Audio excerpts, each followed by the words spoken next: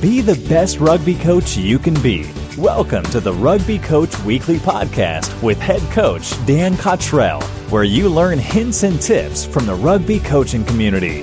Let's get started.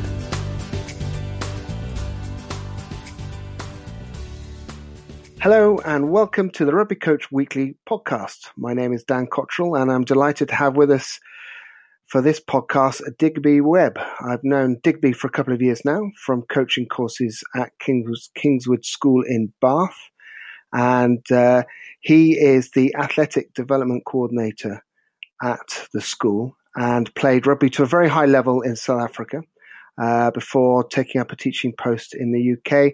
And he tells me that he obviously regrets not playing any more rugby, but the lucky guys who he coaches will have had all that experience. So I'm looking forward to him telling us a little bit about his rugby background and perhaps maybe why South African rugby could influence us more than we'd expect. That might come across a little bit later on.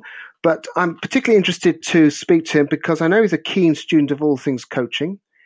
And I'm first of all interested for him to tell us a bit about his coaching journey and talk about environments. But first of all, I want to say hello to Digby and get him to introduce himself. Hi, Dan. Thanks very much for having me on the podcast. I think I'll just quickly give a very short background. I don't have a massive illustrious playing career, but played in South Africa. It was at the University of Cape Town. Played with quite a few players that have gone on to play at top level internationally as well, and some coaches that have gone quite high up as well. Really enjoyed my rugby there. Went on an overseas tour with Western Province Rugby as well.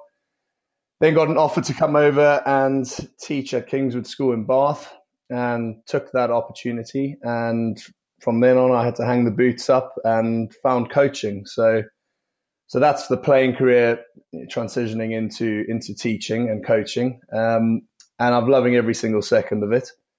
My position at the school means I've got quite a variety of things that I get to do each day, which keeps it interesting. So yeah, very, very happy to talk and share some of my journey with you today. So you arrived at the school, and had you been coaching before you got to school, or when you got to school, were you sort of thrown into the deep end? My coaching sort of took place the moment I'd left school. I'd come to Kingswood School originally in 2009 on a gap year. That was my first taste of actual sports coaching. When I went back and through my university degrees, I coached rugby, I coached rowing, I did quite a bit of S&C coaching as well.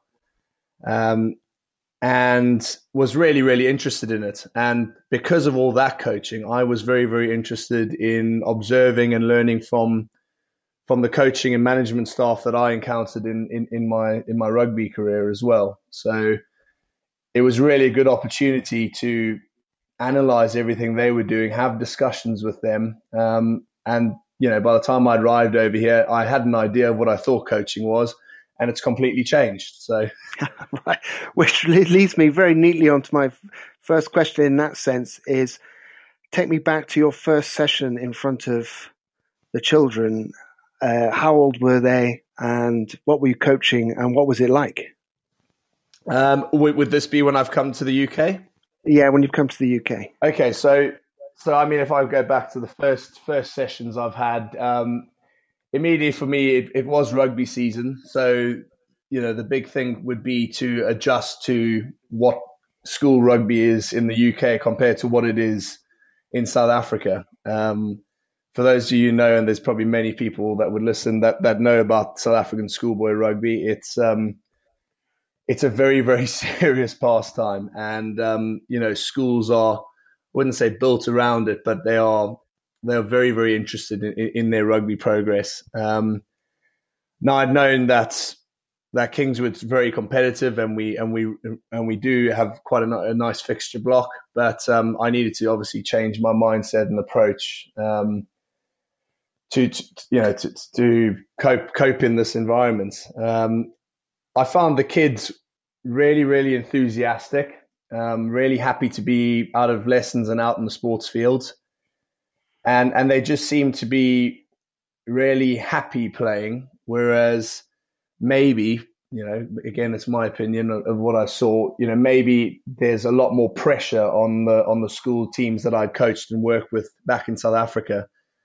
So that has pros and cons, obviously, and that was the first thing that came across to me was, in South Africa, all the kids arrive, it's serious faces, there's a lot of frowning, a lot of nodding heads, whereas over here, it's a lot more let's play for fun at that stage. So you had coached school children before you'd come to the UK?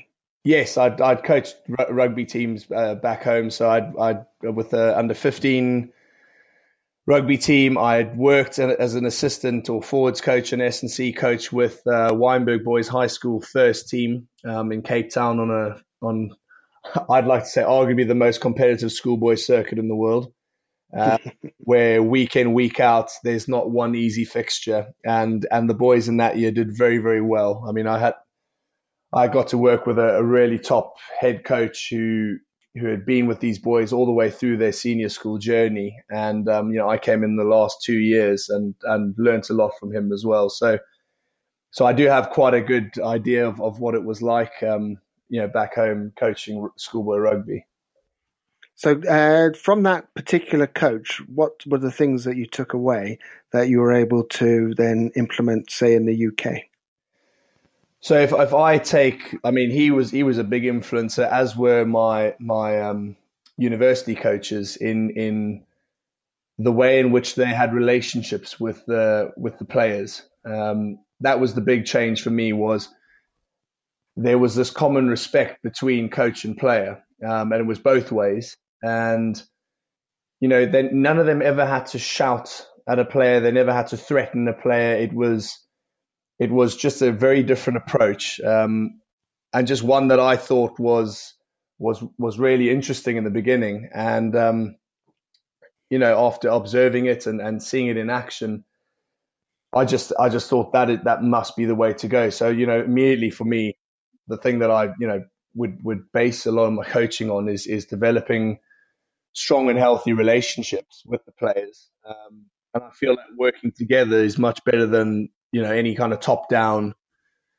sort of coaching style. So, and especially with kids, working with them now, if you don't have their interest, if you don't work with them, you're going to be fighting an uphill battle. Now, if a coach is joining a side for the very first time, this coach that you're working with had been working with them for a while and obviously had some reputation to go with his implied authority, if you like.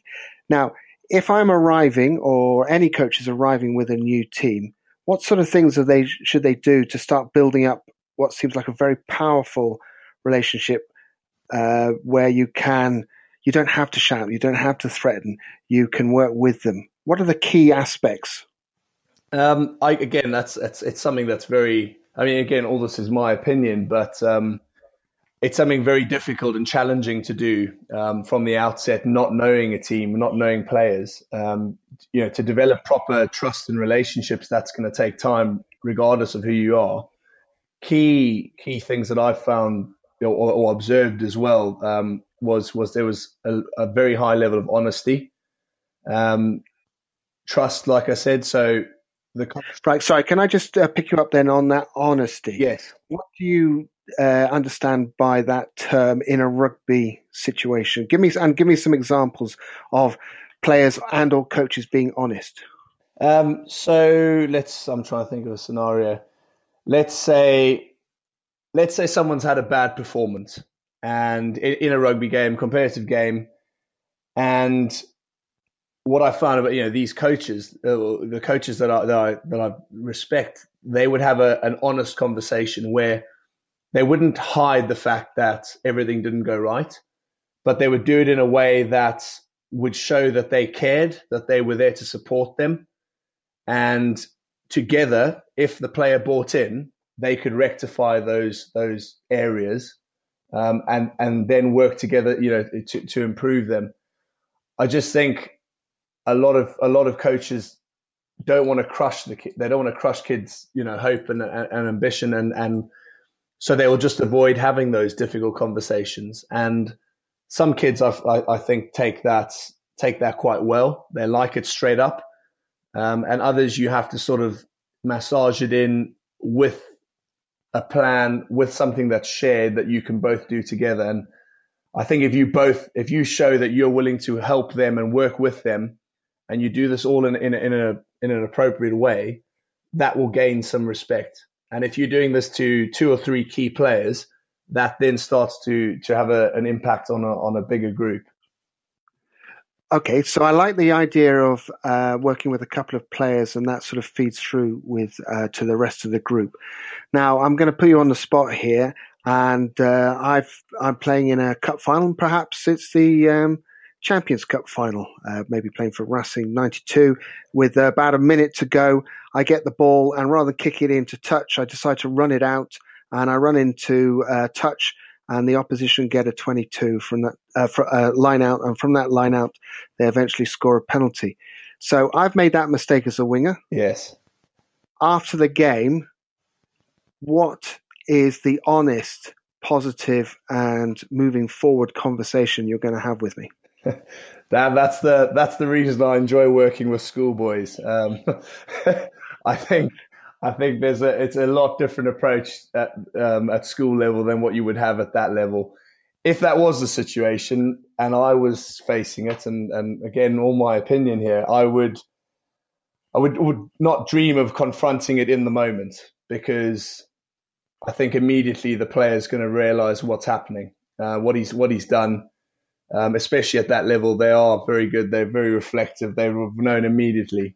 I would definitely have a conversation at a later date, in sort of a review session, looking at or asking really, what were you thinking when you were doing that, from a point of view of like, what did you see that maybe I'm not seeing? And yeah, I wouldn't hit it home continuously, because you know what, it's a mistake. I certainly I make lots of mistakes.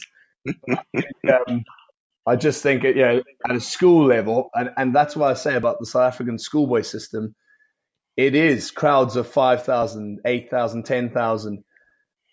And if you make a mistake like that, my big question is, what is a coach doing to pick up a kid that's made a mistake like that in front of a crowd of 10,000 in a massive derby game that's televised nationally? You definitely can't go and tell a kid off, in front of a crowd that size for the same sort of mistake. So again, it's different in our school context, but again, I would never do it heat of the moment. Right.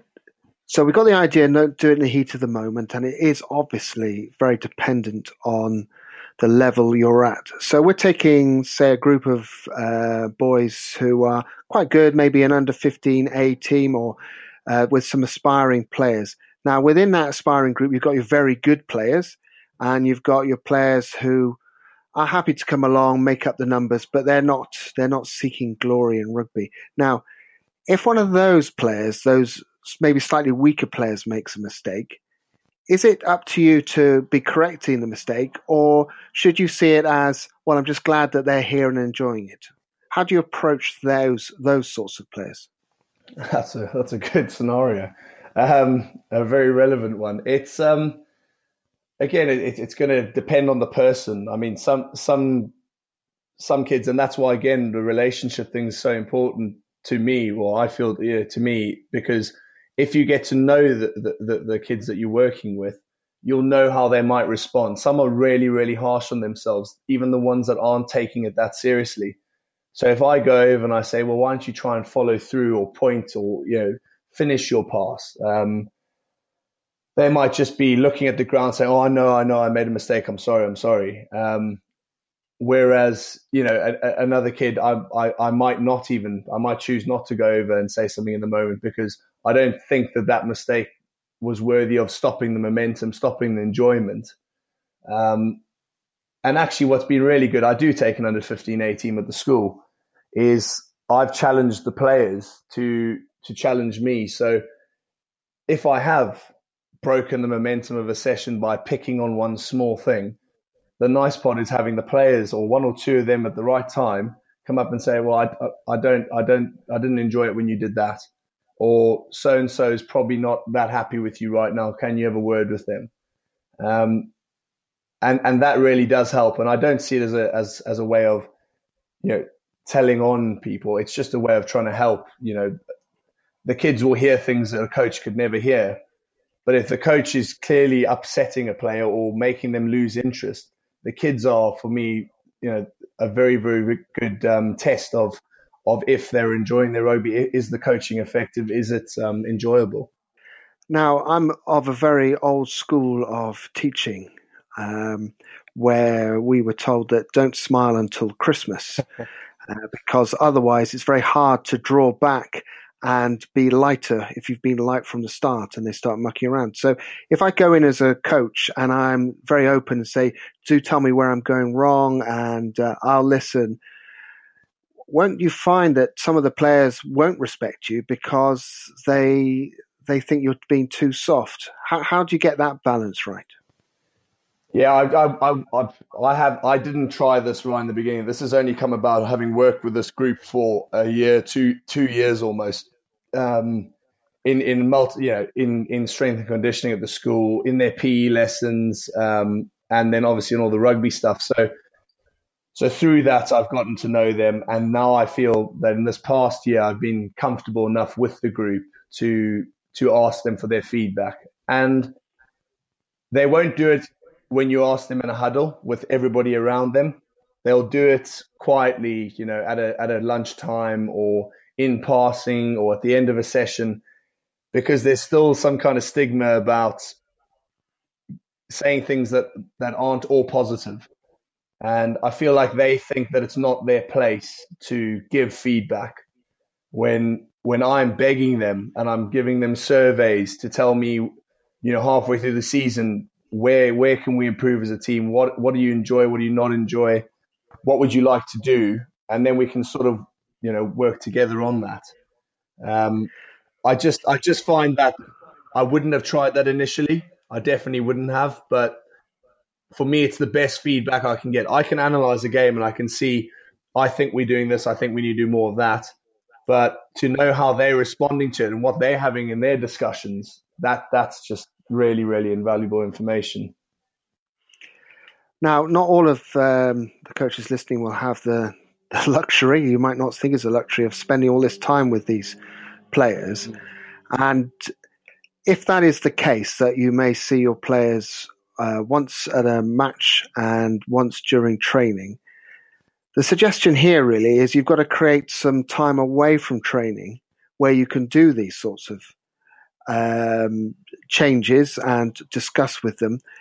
So I think we're going to have to help each other find solutions for those sorts of coaches. How can we get into positions where we can have those quiet words with those players, because we won't see them, we won't have the opportunity to see them at school? Can you think of ways that we can help coaches who will not be spending that much time with the players create those environments where you can have a quiet word or they can be critical without anyone listening?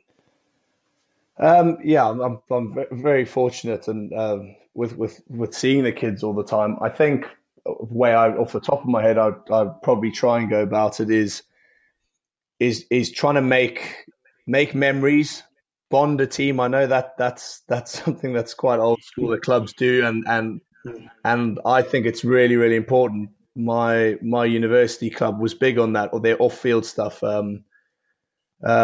Dobbo, the head coach of Western Province at the moment, assists with the Stormers. He was there at the time, and he placed a big emphasis on things outside of rugby, building relationships through that, building trust through that, whether that be paintball shooting or, a little competition here or there on the weekend, Tempen bowling. Create some memories. And, in those social settings, the kids will see, oh, you're not just someone who's instructing me, telling me to do this and that.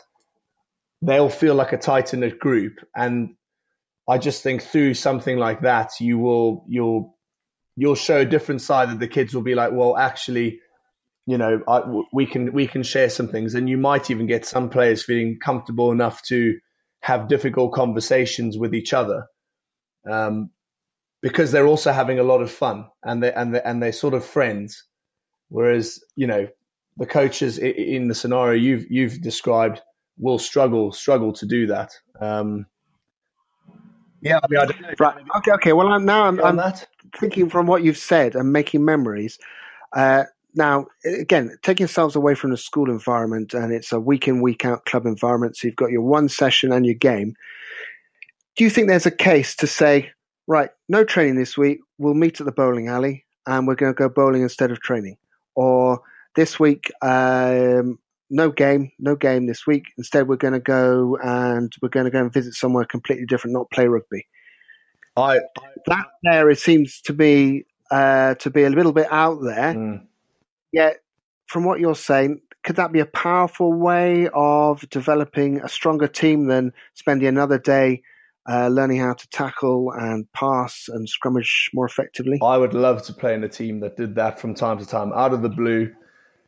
And I can remember almost every single situation that happened where we got a surprise at our practice and we had a magician come and do tricks and we did all these cool, odd things. And I tell you that those kind of memories are the things I look back on. I don't look back on and say, oh, God, if only we'd done more line-outs. Or only I'd seen our kicker kicking for poles by himself after practice. Those are the fun things. And I think at age group level, at club level, I hear the kids that, in the school, they're playing clubs. Their coaches are mega passionate rugby people. And maybe it's a little bit hard, on them to say, well, let's not do rugby today. Let's go and do something like this. But I think that there's huge value in that at their level. It gets them away from their phones. It gets them healthy relationship building and making some memories. And I think long term, that's going to be very, very good for them as a team, as a club. And you know what? I think that's something that would keep the kids playing club rugby, would keep them away from all the other, things that are out there that might be stealing their time away from rugby. Now, that sort of leads me on to the idea of rugby culture, and something which you've touched on yourself when we've been kicking off some ideas around before this podcast is we often talk about culture, and there's been a lot of talk in the news with winning teams and the sort of cultures they've got. What do you understand by that in an under 15s team context? A very quick talk about that was, we've all read Legacy. We've all heard culture thrown around in the media. I just remind those who don't know what Legacy is. So Legacy, the story of the All Blacks' success, the greatest, most successful rugby team, team of all time, and the sort of principles that they live by and operate by. Yeah, that's the book is James Kerr's Legacy, 15 Lessons in Leadership, for those who want to look that up. Yes, carry on, Digby. Yeah, so in a school context, like I said, I've been very fortunate to work with this group in a number of different areas, and running things like leadership workshops and small sports performance group discussions, and through that, just looking to develop the people, and by doing that, you sort of you're not influenced, but you've sort of got them to decide on what they want as an environment, what makes them happy, what their group likes. So, for example, my under 15 group that this year, their big thing was they're all friends. There's no one in the team that isn't like really, really good mates with each other. They aren't the biggest. They aren't the biggest. They aren't probably the most skillful. I mean, they're still very young, but they are all really, really good friends. They love playing rugby. They really do. They want to play it all year round. And so what we've done is we've held on to those two things, and we've said, well, what are we going to tolerate? Are we going to look to have just good people in this team? So we can't have people that are going to come in and bully or really be slack at practices, and the fact that they just don't want to be there. And they've been very, very good at that. So they'll pick out and say, well, this person won't really fit into this group, or we've tried to help this person like see what we're all about, and it is working or it isn't working. I just think that it's really, really important because you can't force the kids into sport. You can't force them into the rugby if they are taking a little bit more ownership. And that's sort of where I've been talking to Ed and Kevin from Seaford School, who we had that discussion initially on Twitter around self-determination theory, and that just quickly being developing 3 basic needs in humans, which are competence, autonomy, and relatedness. And so that's something that our group's really focused on, is improving perceptions of competence. I give them a lot of autonomy, and at 15, maybe I've given them too much, but that's sort of a balancing act. And then the relatedness is the importance of relationships with each other. Like I said, them all being friends, that's almost a box ticked. And then our relationship between coach and player is quite important to that. So through the culture, you've got them enjoying training. You've got them being intrinsically motivated to learn in a season where I don't even know what their win percentage was, but it wasn't an unbeaten season. I can tell you that much. But they came to practice. They wanted to learn. They compete really, really hard at practice. Today we went up for a touch rugby session, and someone brought out an NFL ball, and it's a lovely day. And so we played touch NFL, and we had people teaching each other NFL. And it was just really good, and it's transferred to other areas. So within S&C, within the athletics training we do, you've just got peers coaching each other, supporting each other, caring for each other. It's a really, really happy sort of micro environment, and it's just something that I'm very, very interested in. All the credit goes to them, really, but I just see that's something that I want to put a big emphasis in my coaching as I continue to grow and develop.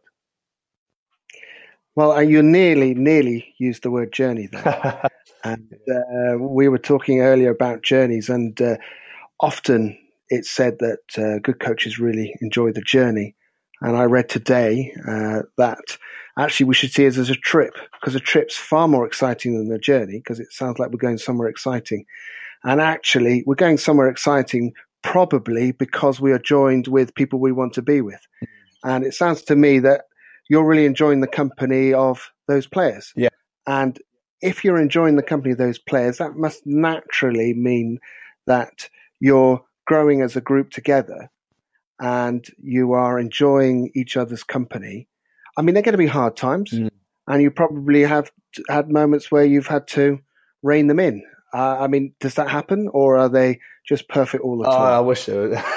No, we have those moments where you have to rein it in. All moments where I think, wow, everything's clicked, and then it hasn't. And you think players have just made these really good decisions, and then something happens. And it's a roller coaster. But at the end of the day, like, if you're with the people that you enjoy and you learning as much as they learning, and I know that sounds really cliched and all of that, but by them challenging me in the right manner, I get to learn a lot, and I get to do a lot of reflection on what they feed back to me as well. But there's definitely ups and downs, but by far majority of the time is all up. Oh, well, it sounds fantastic, and it sounds like the group's really benefited from your input and your experience, as well as, of course, them being able to respond as well. Well, Digby, I mean, I know we could crack on lots of different topics. Yeah. So I just want to summarize a couple of the things which really jumped out at me. Honesty and having those honest conversations, and picking the moment. And that obviously depends on the players. I really like the idea of making memories. And I'm sure that lots of people are rushing towards what we used to call in the old days the yellow pages, but on the internet to find the local magician to suddenly appear at the club and do a session instead of them having to do lineouts. Also, the idea of the cool and odd things, which is part of the memories, and to sort of find the best times to speak to them. And that is not often in the huddle. They're not going to say what they really think when they're in a group. You've got to find those moments. So, I mean, is there anything you'd add to that? Yeah, I mean, you can they would almost start coming to you with stuff. You wouldn't have to go and ask them, which I think's the level we're starting to reach a little bit now. But no, I mean that's basically the gist of it. The nice thing is just seeing it with the small microgroup. Obviously, I work with lots of other people, so I'm really interested to see, can that transfer across to other groups? Will it be different? What would the benefits of that be? But already having this group working with my under 13 group that I work with, and some under 14s as well, and seeing just the cross year group mix has been fantastic, and seeing them coaching, becoming coaches as well. Because I mean, I know Rusty always says, you want to have little mini coaches on the field, and just seeing them coaching and teaching them the values that their team has, and it's just it's really worth it. It is worth the downs, definitely. Well, it doesn't sound as if you have as many downs as some coaches, but I'm sure that's their own making. Well, I thoroughly enjoyed that chat, and we went off in lots of different directions, which was fantastic. Just a bit of admin. This podcast is released fortnightly on a Wednesday, so please head over to the blog tab on rugbycoachweekly.net to catch up on any episodes you've missed. I'm looking forward to getting Digby back on again soon, and perhaps with Kevin Rich and Ed Bowden as well, who I know he's done some good work and interesting work with. So thank you all for listening, and thank you very much, Digby, for your very honest and exciting ideas around creating the environment. Lots of things for us to take away, especially booking a magician, which I think is going to be happening very soon from one of my sessions. But don't tell anyone, because it's going to be a surprise. So thanks again, Digby. Thanks very much, Dan. Thanks for having me. I look forward to listening to this in 10 years and seeing how much everything's changed. You might have gone back to, I'm just going to shout at everybody and threaten everybody. Have me on in 10 years' time and I'll let you know. All right, brilliant. Thanks very much. And thank you everyone for listening. Bye-bye.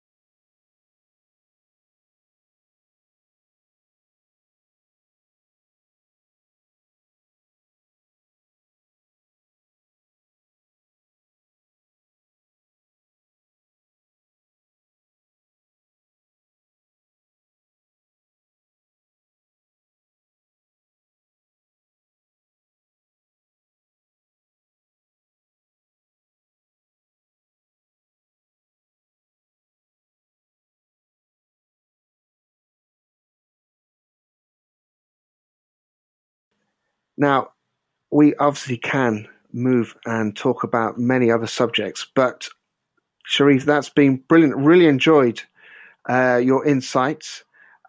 Just for those people listening in, these podcasts are released fortnightly on a Wednesday. So please head over to the blog tab on the Rugby Coach Weekly Net website to catch up on any episodes you've missed. And as Sharif has said, please follow him on Twitter. I shall put the handles underneath, or go over to the website, which is rugbyscientists.com. So thank you very much, everyone, for listening. And thanks again, Sharif, for your fantastic and detailed insight. Thanks, Dan. Thanks for having me. Yeah, well, I've really enjoyed it, and I'm looking forward to speaking to you again on some of the further details and ideas behind this. So thank you, everyone, for listening, and I hope you enjoyed the podcast.